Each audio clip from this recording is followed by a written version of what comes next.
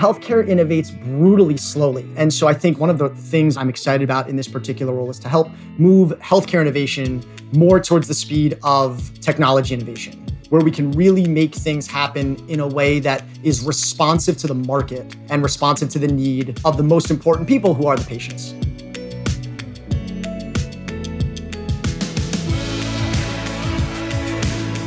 Hey everybody, and welcome to The Slice, a podcast about the people behind innovation in healthcare.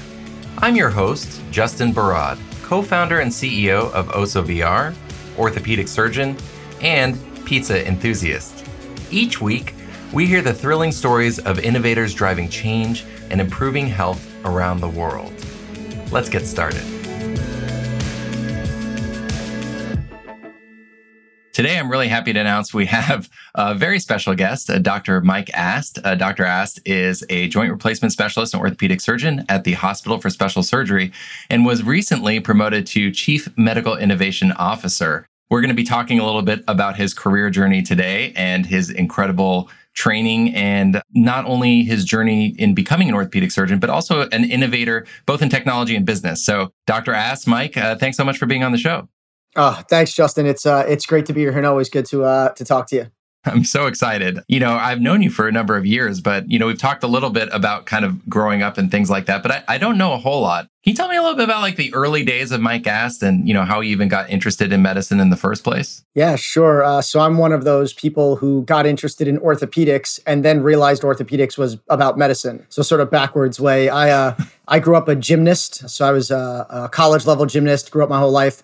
Have that same story with most of us who went into orthopedics. I had an injury. The injury led me to the physician, and that sort of led my career to orthopedics and to medicine. And I said, well, that's a cool job. I want to do that. What do you have to do? Well, you have to go to med school. I said, great, I'll go to med school. And then it said, I got to get into orthopedics. I said, great, I'll do that. But it's interesting that some of the early experience I had with medicine actually wasn't great. I had a hip injury as a kid that was misdiagnosed. I was actually on 2 surgical schedules, like ready to have surgery that I never needed for diagnoses that I didn't have. And that led me to 2 very interesting things. Number one, it led me to HSS as a patient when I was a kid, because I grew up in New York, and they said, well, nobody can figure out what's wrong with you. Go to that big hospital in New York City. Someone there will know. I never knew that. Yeah. And so actually, because I was a gymnast and I had this hip injury, they said, go to the doctor for the ballet. The New York City Ballet, obviously tons of hip injuries and high-level ballerinas. And the doctor named Tony Rose, who is still one of my colleagues today, diagnosed me within 4 seconds of me standing up in the room. He heard my hip snap, told me what it was, said, don't get surgery, and sent me on my way. And so the 2 lessons I learned is, number one, that was totally worth it to go into the city and not have surgery I didn't need. But number 2 was the sort of inconsistency that you see in medicine, right? And then as you, a million times over, your story's a whole lot like that too, where you learned a lot about medicine through your experiences in your family and your family's experiences in medicine. And you can see how there's a lot of inconsistency either in our education or in our implementation along the way. And just like your journey through medical school, mine was probably pretty similar. Went to college, went to medical school. And more what you see is that like the goal should always be for all of us, hey, how can we make sure that every patient has access to a appropriately trained physician who's going to give them the correct diagnosis on the first try and provide maybe the correct either medical or surgical care each time. And optimizing that almost becomes more important than optimizing sort of making the best person better. You want to make everyone great. And so it was an interesting thing that I learned sort of the hard way through a patient's experience when I was 14 years old. Wow. I never knew that. That's such a compelling story. Was that in your personal statement when you were applying to med school residency? Not the wrong diagnosis part. The part about the gymnast, and I've had a bunch of injuries and always been in and out of the orthopedist office. And the orthopedist who ultimately ended up taking care of me, unrelated to that particular injury, is still someone I know well. His son is actually a sports medicine doc out at Stanford, and I'm still pretty close with him. Wow. Yeah. And I think it's funny. I talk a lot about a lot of the same challenges where there's this idea, like we have some amazing surgeons and physicians in the world. And, sometimes they're better than we need, right? But sometimes it feels like we're focusing on those people and not, like you say, getting that consistency in everyone to some kind of minimum threshold. And that sometimes making everyone great is better than making a few people perfect, if that makes sense. That's exactly right. And this is not the first time, I've had conversations like this because to be fair, it's a lot of the stuff that you do and the stuff that you talk about, democratizing education and really making sure that everyone has access to quality education that's measurable, quantifiable, and at some even level. And so, it's funny when I first kind of heard you talk about that and I've heard you say it before, I sort of laughed to say, oh, there's another CEO kind of coming up with some gimmick. And then I realized that, look back, so that's exactly what I needed when I was a kid. And I wasn't in an area that had poor access to healthcare, right? I grew up in one of the boroughs that now, be it a forgotten borough of New York City, is kind of the one that nobody ever heard of. But still, I grew up in New York City in a relatively normal family with reasonable access. Right? I always had health insurance. I had access to doctors, physicians. I had a pediatrician that I saw regularly and all those things. And even I didn't have necessarily the same quality of access to care just simply by choosing one particular office or another. And so I think much of the mission of what you've talked about before and what you and I have talked about many times in the past is exactly what I learned as a patient in that particular experience. And it brings up another interesting point. I know you and I focus a lot on surgical outcomes and surgical precision and making sure that you're doing the best job and getting the best results. But sometimes it's more the decision to do it in the first place or what surgery you're doing that can have a bigger impact on someone's life. And that story really captures that there's an element of decision making that's also very important. And it's not necessarily like how you're doing something, but what you're doing. And I have to wonder, I know we have similar cultural backgrounds, but were your parents pretty excited when they found out you wanted to be a doctor? It's funny, they were pretty excited, although I still think my mom wanted me to be a lawyer. Jewish mothers, they want doctor or lawyer, but I think for some reason my mom wanted me to be a lawyer, which is why I think she was so excited when I got married, because I married a Jewish lawyer. And so she finally had the kids she really wanted when I met my wife. They will always find a way to get their way. That's hilarious. So tell me a little bit about your training and residency and fellowship, because I know you have a bit of an innovator streak and you're a bit of a rebel. When did you start getting interested in business and innovation? Where did that come from? Yeah, I think the business thing came along the way. I come from a family of 5 kids and 2 of us are in medicine. My sister's a nurse, I'm a surgeon. And then everyone else does other things. My other sister was in retail. My brother owns his own business. And so I think I've always had a little bit of that business side and learning and understanding and kind of growing up in a family that didn't have a ton of money, learning to budget and understand those things early on just because we had 5 kids and not a huge amount of money. So it kind of worked itself out that you have to take those lessons. And then as I went through residency, I found myself asking questions like, when you're a doctor, how do you make money and how much money do you make? And is that enough? And do you have to worry about your bills and what bills do you have to pay? And I got one of 2 responses, either, oh my gosh, no one's ever asked me that before. I'm happy to tell you about it. Or, oh, we don't talk about that stuff. Learn to be a doctor. The rest will be fine. And then you look around and you realize that the fact that was the answer is actually one of the biggest problems we have today, is that physicians are now pretty bad business people and don't necessarily consider sort of everything they should be, either when making decisions for patients or making decisions for themselves or making decisions, most importantly, sort of for the healthcare system across the board. It's an interesting dichotomy because physicians are supposed to be the stewards of the healthcare system. The decisions they make affect their own patients, affect their own lives, but also affect everything else because ultimately, especially when you think of the government-run systems, there's a pot of money that needs to be spent and we need to spend it responsibly. And then you get the answer of, well, don't ask about money. You're a doctor and money or business, these are dirty words. You shouldn't be thinking about it. But by the way, make sure you spend responsibly because you're responsible for the entire healthcare system. It doesn't make any sense. And so as I asked those questions more and more, I realized people either really wanted to talk about it or were afraid to talk about it or thought it was the wrong thing to talk about. And anytime, again, this is a little bit of a Staten Island thing. We kind of are a pain in the butt to a lot of people a lot of times. It's just built into what we do. That's why we've tried to leave New York City like 10 times, but we never actually do it. We always vote to do it and then stay anyway. But what happens is I find like, wait a second, this is a pain point. People are uncomfortable with this. Let's keep pushing at that. Let's see why. Let's try to understand why. And understanding why is what led me to realize that the problem wasn't that people didn't want to know about it, so we didn't understand it. There was fundamentally nothing built into our education that helped us understand the business of medicine from our own perspective or from the perspective of the healthcare system as a whole. And that's actually where my interest sort of started, asking questions about that. I mean, I did my first value type study when I was a 4th-year resident. And at that time, no one was looking at cost effectiveness. And I looked at it, interestingly, not in the way that you would think. So I wasn't looking at cost effectiveness of a particular procedure to a particular thing. It went right back to what started this conversation with you and I today. I looked back at the cost effectiveness of a particular technology in the hands of a particular type of surgeon. So we knew that maybe this wasn't great for everybody, but for a low volume surgeon doing a surgery that was very technically specific, meaning if you make technical errors, we know the error not as good. In those hands, is this technology cost effective? It was fascinating because it was actually the first time that particular technology was shown to be cost effective. And the problem was it wasn't cost effective to the experts, right? It wasn't cost effective to the 500 time a year surgeon. It was cost effective to the 30 time a year surgeon. And when you looked at it, 75% of the surgeons performing that surgery did it less than 30 times a year. Yeah. But all of the research was from people who did it 300 times a year. That is wild. So the research was never useful to the people actually doing the surgeries. And that's where I really got into the idea of understanding healthcare economics and cost effectiveness and value research, because all of a sudden the equation looked different and you realize that the same value equation doesn't fit with the same surgeon or the same patient each time. That's crazy to hear. I'm curious, what was the technology? At the time, that was patient-specific instrumentation for knee replacements. So I don't know if you remember them. These were 3D printed, disposable, almost like plastic cutting guides for knee replacements. And you'd take some type of advanced imaging and you'd use it and it would eliminate outliers, right? That was the point. The point of it was to say like, hey, you're going to narrow that curve. You're going to narrow that bell curve of the technical outcomes of the surgery. And over, the data came out saying not cost effective, didn't make things a lot better, didn't improve 2-year outcomes.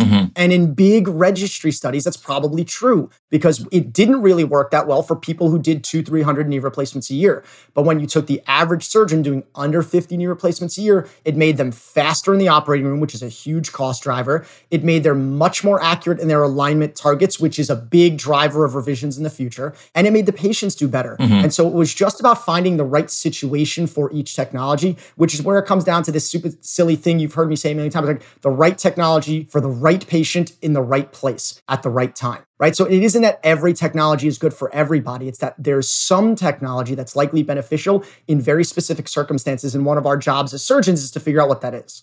But I think just as a general theme, and I've definitely been talking about this for a number of years, that there's a very small group of healthcare professionals of us who are the source of all of our information that we're designing projects around that are driving a lot of this research. And there is this huge group of people who are on the outside who are, we're not addressing their needs. And, I haven't looked at the numbers lately, but I think caring for the bulk of the patients. And so it's very interesting that some of the research that you've done has shown exactly that. And I think you're very involved in social media and communications. And I think we're at kind of a tipping point of thinking about how we communicate in healthcare. And I'm kind of curious to get your opinion, because this has been a very confusing time for everybody in terms of getting good information, of kind of knowing what the current standards are. And it's leading us to rethink of is getting all of our information from conferences and major journals really the best way to clearly convey information to a large group of people? And you're starting to see social media become a much more important tool, or just sort of alternative communication mechanisms, not just for the public and public health, but for us, for sort of intraprofessional education and communication. I don't know, how are you feeling about all of that? Yeah, I think it's really fascinating if you watch over the last couple of years. Just go down the Twitter thread that says Ortho Twitter, and you'll see a lot of nonsense, right? And a lot of jokes about hammers and things like that. But what you'll also see are a bunch of cases thrown out there. Hey, I've got this case coming up. What do you think? We always go back to the adage, there's 2 ways to do things in healthcare. There's my way and the wrong way, right? And that's how surgeons have always said it. You're triggering me. Everyone up on the podium says, oh, well, this is the way to do it and this is the way to do it. And then you look at these Twitter threads and it's fascinating because a case gets posted, complicated case, fairly straightforward case, whatever it is, and 15 people respond and they're all a little different. Right? Just a little different, not a lot different, but a little different. And that you can't get on a podium. One person standing on a podium can't provide you 7 different options because one of those options is right for you, for that particular surgeon, for that particular physician. It's within their skill set. It utilizes the resources they have available to them. And again, this is one of these silly things. One of the most fun publications I have in my career is a couple of years ago, we published the results of a text message chain that my co-fellows and I had. When we finished fellowship, now we're 8 joint replacement surgeons coming out of HSS in the early 2010 era, and we're sending each other cases like every other group of fellows does. We decided to use a HIPAA-compliant platform so we could actually send patient information and x-rays in case we forgot to take the name off. So we got this HIPAA-compliant platform and we started texting each other back and forth. And what we found is 6 of us of the 8 used it almost every day, literally almost every day. And for the first 2 years, it was at least twice a week. And these surgeons that are in this group are now major academic surgeons, private practice surgeons. The 6 of us are a little bit of everything. And when we had one of our medical students go back and look at the data, 50% of the time, the primary plan was changed because of the input of these other 5 surgeons. Wow. So one surgeon would ask, 5 people would give their opinions, maybe 4 people would give their opinions, but you got an average of 3 to 4 opinions on each case, and 50% of the time you change your plans based on what you said you were going to do. That's the type of education and peer-to-peer knowledge transfer that wasn't available before technology, social media, the ability to simply send an x-ray or share an x-ray so easily. I couldn't pick up one of those big silver old-fashioned x-rays and fold it in half and mail it to you and expect to get a useful piece of information at a time. Now you can go on Twitter and get 15 opinions in 5 minutes, right? And I think that is something that just wasn't available 20 years ago. And that's going to revolutionize the way we do patient care, education, everything else. And whether it's going to be designing some whole new platform, whether it's going to be, I don't exactly know what it's going to look like as it matures, but I think you're absolutely right. The way we communicate with each other and the way we educate each other is evolving, much like the rest of the way the world communicates is evolving. Yeah, I mean, when I was in residency, they explicitly told us, do not post anything on social media that could be traced back in some way, shape, or form, any patient information, even if it's been anonymized. And it was pretty explicit. And it's there just seems to be a general comfort now with doing this. I don't know anyone that doesn't post their cases on Instagram or kind of pictures of x-rays, pictures of them in the OR. And I think it is good. I haven't really seen any situations come up where it's compromising for patients, but it seems pretty beneficial for everybody, like you described. So 2 sides to every coin. So speaking of kind of getting back to your rebellious streak and some of the pushback that you got in the early days of your interest in business, and especially not only specialization in technology, but ambulatory care, which I think is important for everyone to understand here, that you're, one of the leaders in the country in kind of innovating and pushing for the ASC model. I want you to talk about some of the pushback that you got or some of the hard times of people being skeptical, because it's so interesting that from conversations we've had in the past that I don't think people liked your approach or felt that it was kind of rocking the boat, but now you're center stage. And it's just how did that kind of happen?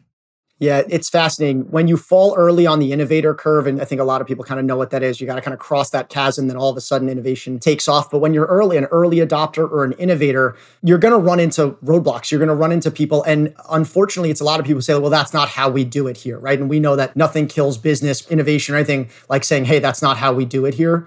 But that's exactly what happens every time you do it. So my first job out of fellowship was a private practice. Private practice was a wonderful group of people, really supportive, really great. I absolutely love that group. Went down there, and my challenge actually was that I wasn't really happy with the hospitals around. The care that they were providing was not exactly in line with what I wanted. They wouldn't exactly follow my protocols. They'd order medications I didn't order. They'd call consults that I didn't think were necessary, and those consults would change the orders that I put in. I just didn't think that they were providing the optimum care. And I said, well, we have an ambulatory surgery center, and this is 2013. And I said, well, in Chicago, they've been doing joint replacements at surgery centers for 10 years. What if we did something like that? And the initial response was kind of yeah, whatever. It's not going to happen. This is the new kid who comes in. So I said, all right, I have 2 options. I could just give up, or I could really push for it and see what happens. So I did what people will jokingly, if they know me very well, what I always do when I have a new idea is I made a PowerPoint presentation. I love making PowerPoint presentations, and ask anyone at HSS. They're so annoyed with all the number of PowerPoint presentations that I make. But I made one, and I went to one of our board meetings of this private practice, and I put it up, and I went through the data. I went through the history. I went through what I thought a protocol would look like, and I went through why I thought we should start doing this at our 100% physician-owned 2-room ambulatory surgery center. And it got the greatest response in the world. One of my senior partners stood up, looked at me, laughed, and said, I love when naive children say silly things. No joke. That was a direct quote from one of my partners. Oh my God. He said, look, have fun, whatever. We don't care. This is never going to happen. You can't do that. Do you still talk to that guy? all the time. I love him. He's great. I probably talked to him in the last 3 weeks. I talked to him a lot, and it actually was an interesting inflection point in our relationship, which kind of goes in very positive directions moving on. But the other thing that happened, right? So it's so easy to listen to the naysayers and be like, oh my gosh, that person didn't like my idea. But just think about it, right? What I was saying was crazy. This is a surgeon who's 25 years in practice, who's barely ever sent a patient home from the hospital. His patients are still staying in the hospital for 3 days, going to rehab centers for 2 weeks. And it's been great. He's never had any problems with that, right? His results were good. His patients are happy, right? It's hard to say that there would be a reason to do this crazy thing that I was saying. And then, so it's easy to look at the naysayers. And then one of my other partners, actually even more senior than him, walked up to me, looked me dead in the eye, said, I love this idea. This is great. Let's do this. So it wasn't an age thing. It wasn't anything else. It was some people are comfortable being early adopters and innovators, and some people are not. And I think one of the things in innovation is to identify who around you are going to be the ones who help you, who are around you are the ones who just sort of like are going to not care what you do, and is anyone there who's specifically going to stand in your way? Because the people who are going to stand in your way, they're not bad people. They've got motivations that are different than yours. So you need to understand them, because if you're going to make a play for why this innovation is useful, you need to understand their perspective. It's kind of like empathy, right? You have to see why they feel the way they feel so that you can address those concerns up front. It's a much easier way to do it than sort of trying to barrel past people who genuinely have concerns. And then you want to find your supporters, those people who really are innovators and early adopters, and say, hey, look, let's do this together. Because no innovation happens in a vacuum, right? It always happens by building the right team, coming up with a good plan, practicing that plan, and then executing that plan. That's the other thing I always tell people is I gave that PowerPoint presentation in around November of 2012, I think it was. We did our first case in April of 2014. It was a year and a half later. And that year and a half was building the team, building the protocols, and literally running dress rehearsals, walking through our ambulatory surgery center, me laying down on the table as the patient, okay, now I'm here, where do I go next? Where are we gonna walk? What are we gonna do? Do you have pictures of that? I don't. We did not allow anyone to take pictures of that. And then you come up with silly things. And again, this is like a silly example, but we came up with the fact that laying on a stretcher, which is what we had at the ambulatory surgery center for 2 hours while your spinal is still working, is super uncomfortable, right? Because stretchers aren't meant to be on there for more than 25, 30 minutes. So what did we do? We went to the local store and bought those egg crates that you buy for dorm beds and put them on our stretchers. This is a wild story. It was a $20 solution to a problem we never would have realized unless somebody actually tried to sit on one of those things for a half an hour and realized how uncomfortable it was. That's fascinating. And that is a form of simulation that you guys did. Did you ever see the movie The Founder? The McDonald's story? They did something very similar where you're trying to get the perfect kind of burger pipeline going and they kept acting it out. And I think that's real. Rehearsal is good for everything. If you're going to make a pitch as a business person, rehearsing is super important, right? It doesn't make you sound robotic. It's only when you've rehearsed enough do you actually get good at it. You know, Sunil Gupta wrote a great book called Backable. I don't know if you've read it. Fascinating book. And one of the whole things he talks about is the importance of rehearsing, the importance of doing it, you know, whether it's first to your mirror, then to your family or your kids or your spouse or your parents, and then to someone who's going to tell you what you're doing wrong. All of those people are important to rehearse whatever you're doing. Again, a pitch in medicine, a surgery you've never done before, whatever it is, rehearsing in a safe environment is the only way to make the final product really predictable and successful. And what you're also describing is just very similar to kind of agile methodology, right? This idea that you have unknown unknowns, and the only way to even know what the questions are is to try things. You know, you went down the road of like, well, let's see what this is like from an experience standpoint or from an efficiency standpoint, and you got those answers. What I'm kind of curious is, this is such a great example of innovation. And then you have sort of like kind of the roadblock, potentially saboteur type, and then kind of the early champion, right? Which is always, you have these kind of early innovators. And when you talk about crossing the chasm, so to speak, you know these people pretty well. How is one person different from another for them to be so interested and excited about this while another was so concerned if they were at similar levels of experience and seniority? Was it their personality? Was it some specific situational thing? Is it just random? What is your sense there? I think it's a little bit of both, right? There are some people who are just incredibly risk averse, right? In general, they're not willing to rock the boat. And there are some people who love to rock the boat. There are some people who it's their favorite thing to do is to kind of get out there and try something new and annoy some people or whatever. And sometimes it's just people's inherent personality. Sometimes it's experiential. And here's what I meant before by trying to understand people's feelings about it, right? If you have a surgeon who's had a couple of complications early after surgery, maybe they had a patient who died on post-op day 1 or 2. Look, these things happen. They happen. Bad things happen in medicine, and it's just part of medicine. And so if you've had a few of those shape your experiences, those shape your thoughts, those shape your attitudes. I mean, there's no doubt that the old kind of joking saying that you heard, I'm sure, in your residency too, is like everything you do is based on your last complication. Yeah. It's like whatever your last complication was, you're going to do everything you can just to avoid that. It's so true. Until you cause a new complication. But it's true. Our methodology gets very influenced by our most recent experiences and our personal experiences. And no matter how much you read in a textbook or what kind of podcast you listen to or what kind of experience you learn from someone else, it's our own experiences that are the strongest shapers of our perspectives. And so I think learning that and understanding that is very helpful when you're dealing with somebody who might not be supportive of an innovative idea, because you may be able to find the root to it and then help that be your way to explain to that, whoever that person is in whatever role they are, a way around their thoughts or to address their concerns.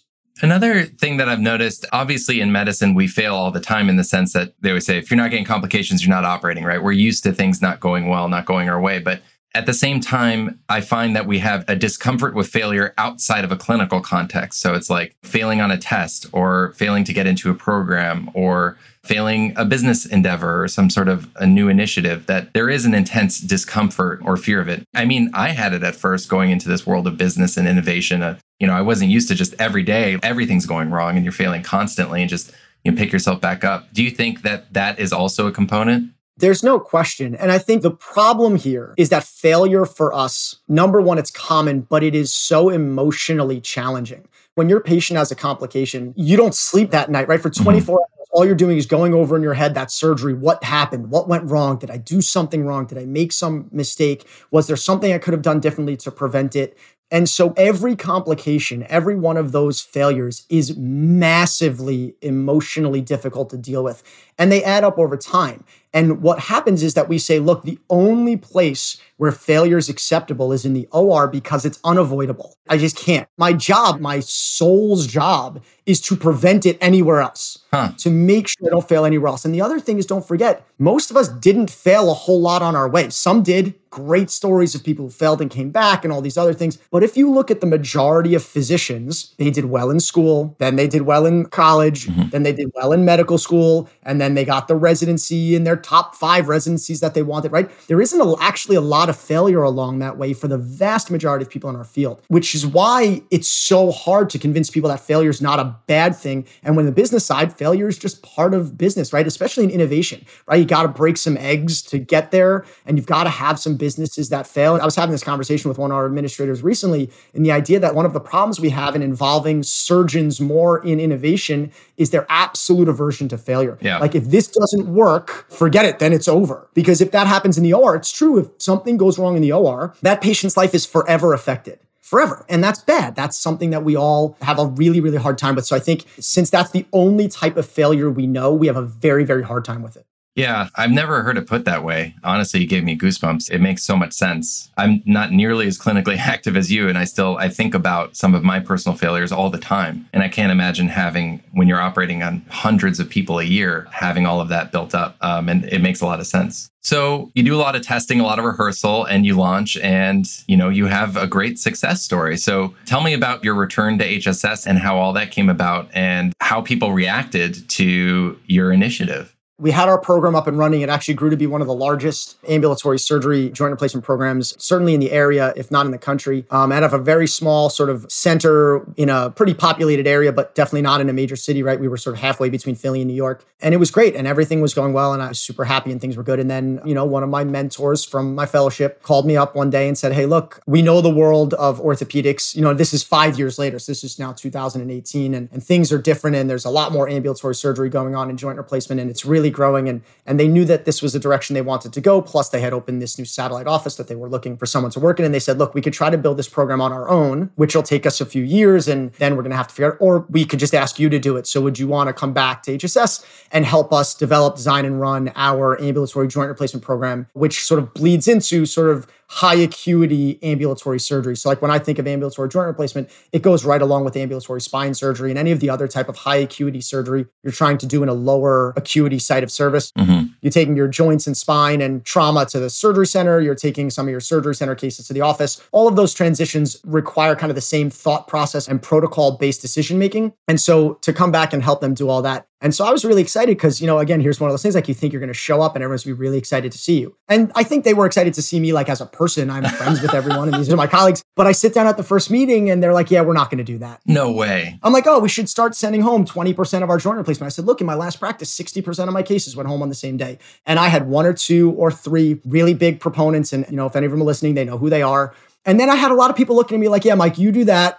Let us know how it goes. But we're not going to do it. We're not going to do it. And for the first, I'll call it year and a half or so that I was at HSS, there were 4 or 5 surgeons who did a good amount of ambulatory surgery. And there's 35 joint replacement surgeons on our service. And about 30 of them who did not one single ambulatory case, despite me coming back and saying, hey, you brought me back to do this. Let's do it. And I built the protocol. And it was literally one button they had to click. If they clicked this one button, it all happened for them. No one did it. And the reason they did it, it's not the way they do things, right? And if you think it's not the way they do things matters in a 12-person orthopedic specialty practice, try to change something at the largest orthopedic hospital in America. We always joke it's like steering a cruise ship. Like it takes hours to make a cruise ship make a turn. So to pivot something at a major institution like HSS or any of the other big places isn't easy and isn't slow unless you're assisted by what we call a global pandemic. These things really help innovation. What was a very small program, a couple of us using before COVID, now it's 100% of the service. No way. I did not know that. Now every single surgeon on the service does ambulatory surgery. And the reason is that patients don't want to stay in the hospital anymore. They loved staying at HSS. HSS has a Michelin chef.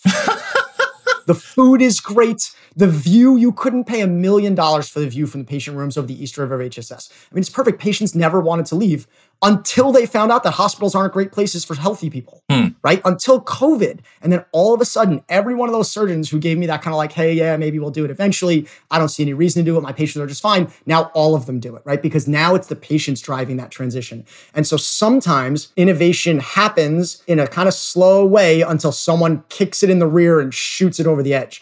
And the same thing for many of the other innovations that you and I have talked about, many of the innovations that you've worked on in your career. They were going well and moving well, and you were starting to build momentum. And then something drastic interrupts that. And either it kills the innovation or it absolutely explodes it. For us, it feels horrible to say that there are positives that have come out of this horrific time. But we saw significant acceleration, very similarly, like overnight, of just like, oh my God, how are we going to train people now? We can't get together. People are getting sick or people are burning out and dropping out. So very similar kind of overnight step function in something that was already greatly needed, but you just needed a little bit of a tailwind or a push. A thing that I talk a lot about and I hear a lot of people talk about with startups and innovation, and we talked a little bit about failure, but also grit. And you're telling me this story of like, I imagine you must be so excited to come back into HSS and you did it, you figured everything out and you can't wait to just do all this stuff here. And I imagine that some of this pushback was probably unexpected. Was there a point where you were just discouraged? Like, where do you think you get your grit? Your level of persistence and patience is like really astounding and impressive. How did you deal with that? And where do you think that comes from?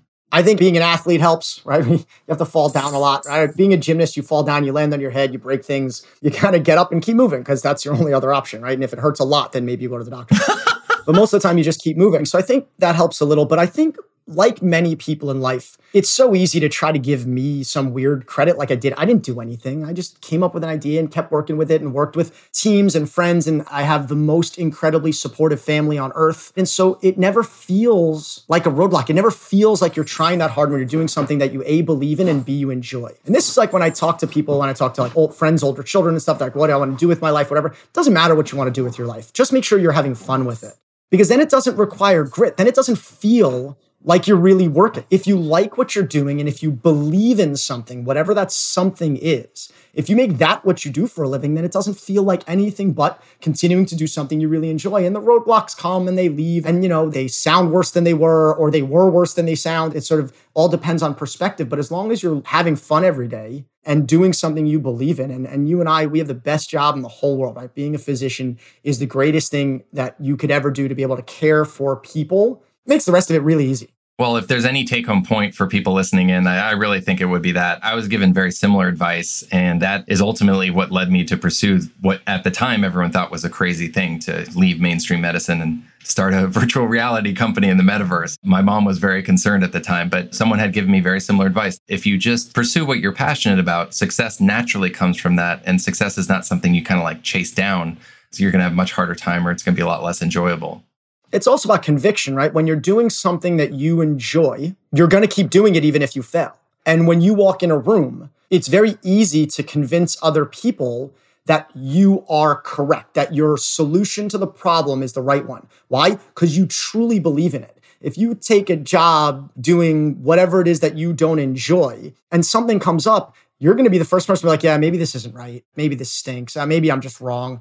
But if you've got conviction, if you believe in what you're doing, if you believe that virtual reality is going to fundamentally change medical education for the rest of time, and you believe it, number one, you'll be right. And number two, if it doesn't work the first time, you're not going to give up on the idea. You're just going to say, okay, that technique didn't work. It wasn't executed correctly. I'm going to try again. But the idea behind it that you believe in, that you've got the conviction to believe in, you're still going to believe in. And that's the same for almost every type of innovation. The ones that fail are not the ones that were bad ideas. They're the ones that were led by people who didn't believe enough in themselves or in their idea.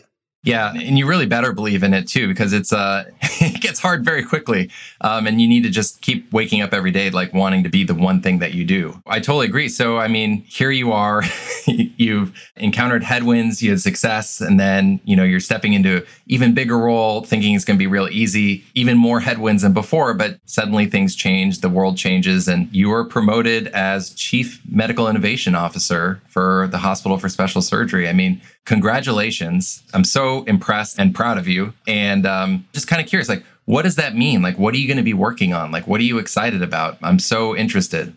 Yeah, thank you. I appreciate it. That's very kind of you. And it's like everything else in life, the way I look at it, it's just another opportunity. It's an opportunity to try to be involved in a slightly bigger way to help others do what they want to do. So our Innovation Institute really focuses on improving healthcare innovation across a couple of different arenas in terms of like new devices, in terms of new care delivery pathways, in terms of new ways to interact with the healthcare system, in terms of education.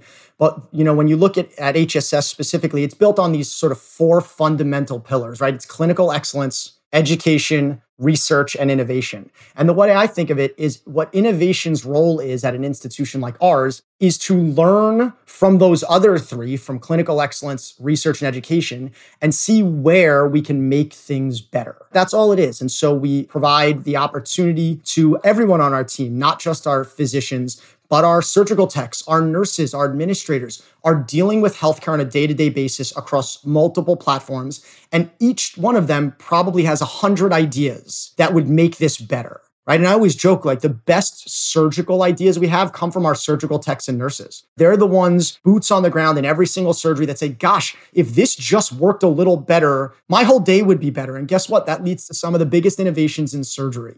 New tools, new devices, whatever it is. And so the Innovation Institute is meant to harness that. And my job is really to be the liaison, to be the go-between the people we have on our innovation team, which are everyone from engineers to attorneys to commercialization experts, to administrators, to other surgeons that can help guide ideas, to liaison between them and the people who come up with the idea. So you have an idea, you have this great idea, you're trying to decide where am I on my idea pathway, what are my roadblocks going to be? And I'll sit down and we'll talk to everybody and we'll go through some of these things. And my goal is really that we can accelerate the idea to the finish, because it's all about time. Innovation is very time dependent. If you wait too long, the idea is either not worth it anymore or somebody already had it. It already came out. You don't want to rush, but you don't want to sit around. And so I would just love to see the pace of innovation keep up in healthcare the way it does in everything else. Because as you know, healthcare is brutally slow with innovation. It took us 8,000 years to go from writing things on a chart to putting it in a computer. I think that's the exact number, actually. And right now, I promise you, someone faxed me something in the last 3 minutes. Now, let me explain something to you. I don't know what a fax machine is or where I would find one. I'm Googling it as we speak. But someone faxed something to me, right? Why? What? Why on earth are we still using fax machines? So healthcare innovates brutally slowly. And so I think one of the things I'm excited about in this particular role is to help move healthcare innovation more towards the speed of technology innovation, where we can really make things happen in a way that is responsive to the market and responsive to the need of the most important people, who are the patients. Well, I'm still laughing about the fax machine comment, which is crazy and very true. Now that you're kind of in the driver's seat here and at the center of it all, like what are some technologies or innovations that you're really excited about or trends that you're seeing? I think the biggest trend, obviously, it's going to be all about data, right? This is going to take us back to how this conversation started, to the first thing you and I talked about. One of the things we focus a lot on is surgical technique. I need to cut the bone here, I need to put the implant here, and everything's going to be fine. But what you alluded to, in fact, I'm pretty sure I'm going to steal your words exactly, is the problem isn't so much in the surgical technique, it's in the decision making. And so right now, we're using data to guide surgical technique. I'm going to put my knee in this angle. I'm going to use this particular implant. I'm going to fix this bone with this particular device, plate, screws, whatever it is. And we're using our data all to guide surgical technique. The future of this is going to be to use the data to drive the decision making. And so I really think that as we adopt more technology in the operating room, whether it's robotics, whether it's computer systems, whatever it is that's going to help us gather the intraoperative data, we marry that with all of the stuff we learn afterwards, these patient-reported outcome measures, just patients' general satisfaction, how they did, what complications they did or did not have. And we create these algorithms, everyone calls it artificial intelligence. It's not really that. It's machine learning algorithms, right? It's algorithms built that a computer can do massive amounts of data and spit out something on the back end. It's a lot like the research we always did, but instead of on 250 patients who had supracondylar femur fractures pinned with either 2 or 3 pins, we're going to 5 million patients who had it done. And here's each of the individual things. And that's going to drive not surgical tools, but decision-making tools.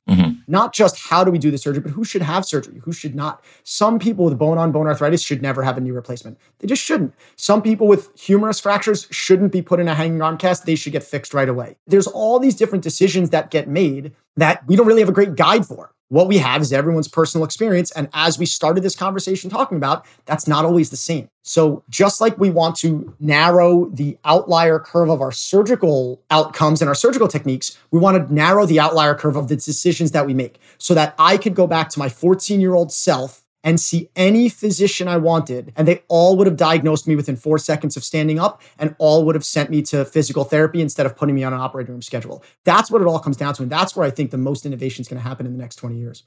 Wow. I don't want anyone to think that this conversation was planned out so well, but incredible way to tie it all up in a nice little bow there, going back to your childhood. So thank you so much for sharing your story and things that you're excited about and the future of medicine. Really grateful to have had you on the show. I learned so much.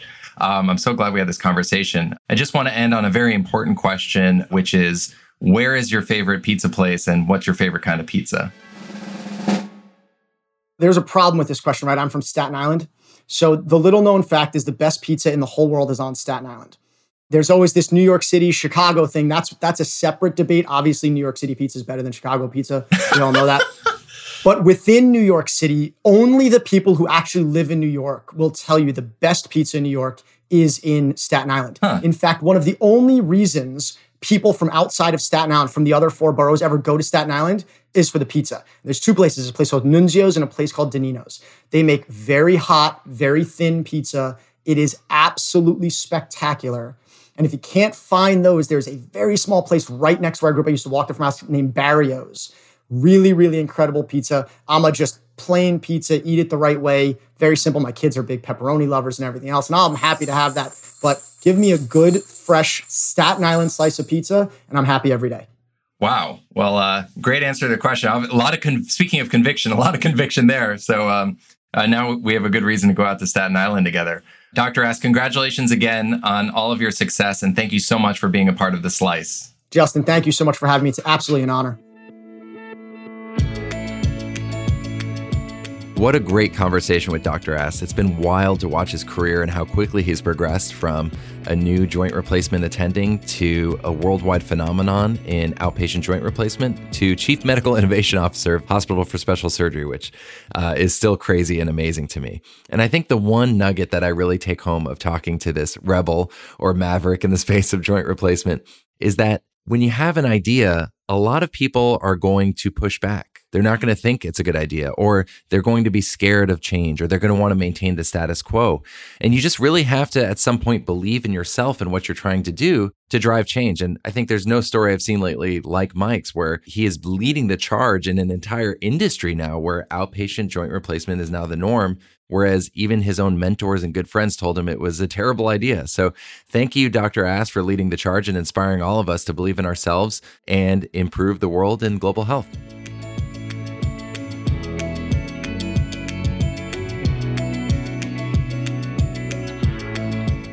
Thank you to everyone who tuned in to today's episode.